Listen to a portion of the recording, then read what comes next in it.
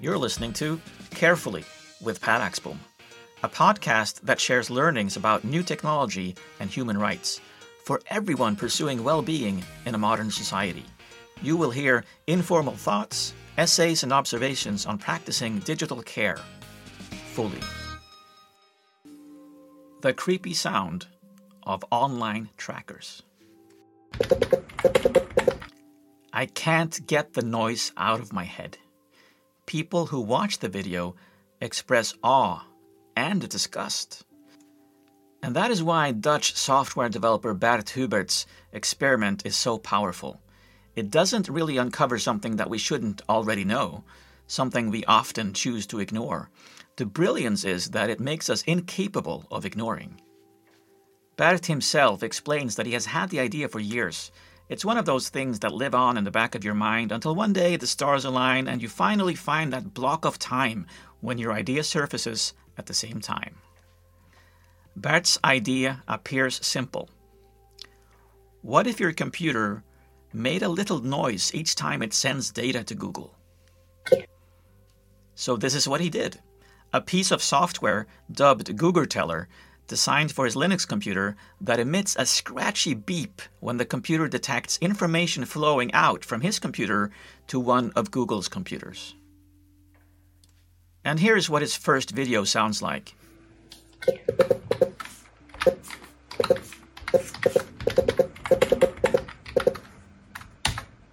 It's when visiting the official Dutch government job site. Bert notes that it does not ask for consent for this data transfer.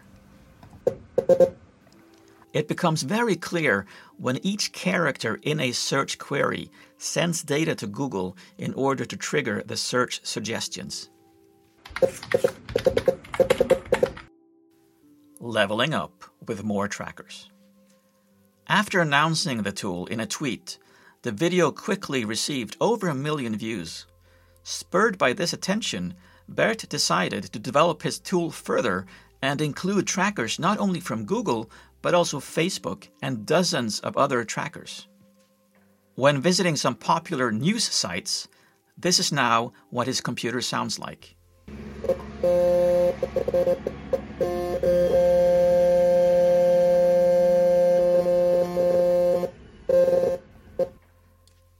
Even though I personally am acutely aware that this tracking is happening on most sites we visit today, the video and its noise still make me shiver. The noise in the second video is almost constant, ongoing, even as Bert is just scrolling. It's not only about the data transfer itself. Imagine the amount of network traffic required when this happens to everyone active online, and the storage and CPU power required to process it all. Yeah, I think you get it. The power of transparency.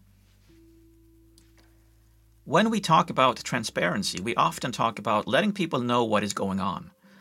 But it's generally the case that transparency in worded explanations and reports is hard to digest and understand. This experiment shows what can happen when people begin to understand differently.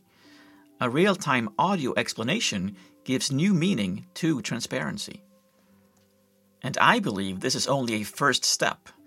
Check out Bert's post where he talks about some ideas to take the tool further, including a public live demo installation.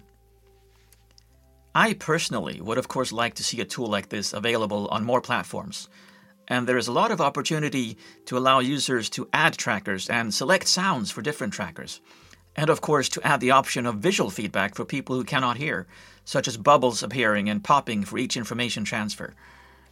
For a person like myself, it would almost turn into a game seeing what trackers I manage to block in my hosts file and which ones make it through. If someone with more skills than me is building something along these lines, I would definitely be interested in contributing with design ideas. I talk a lot about awareness, and this is one of those types of tools that I believe would encourage a lot more people to have important conversations and take action. Thank you, Bert.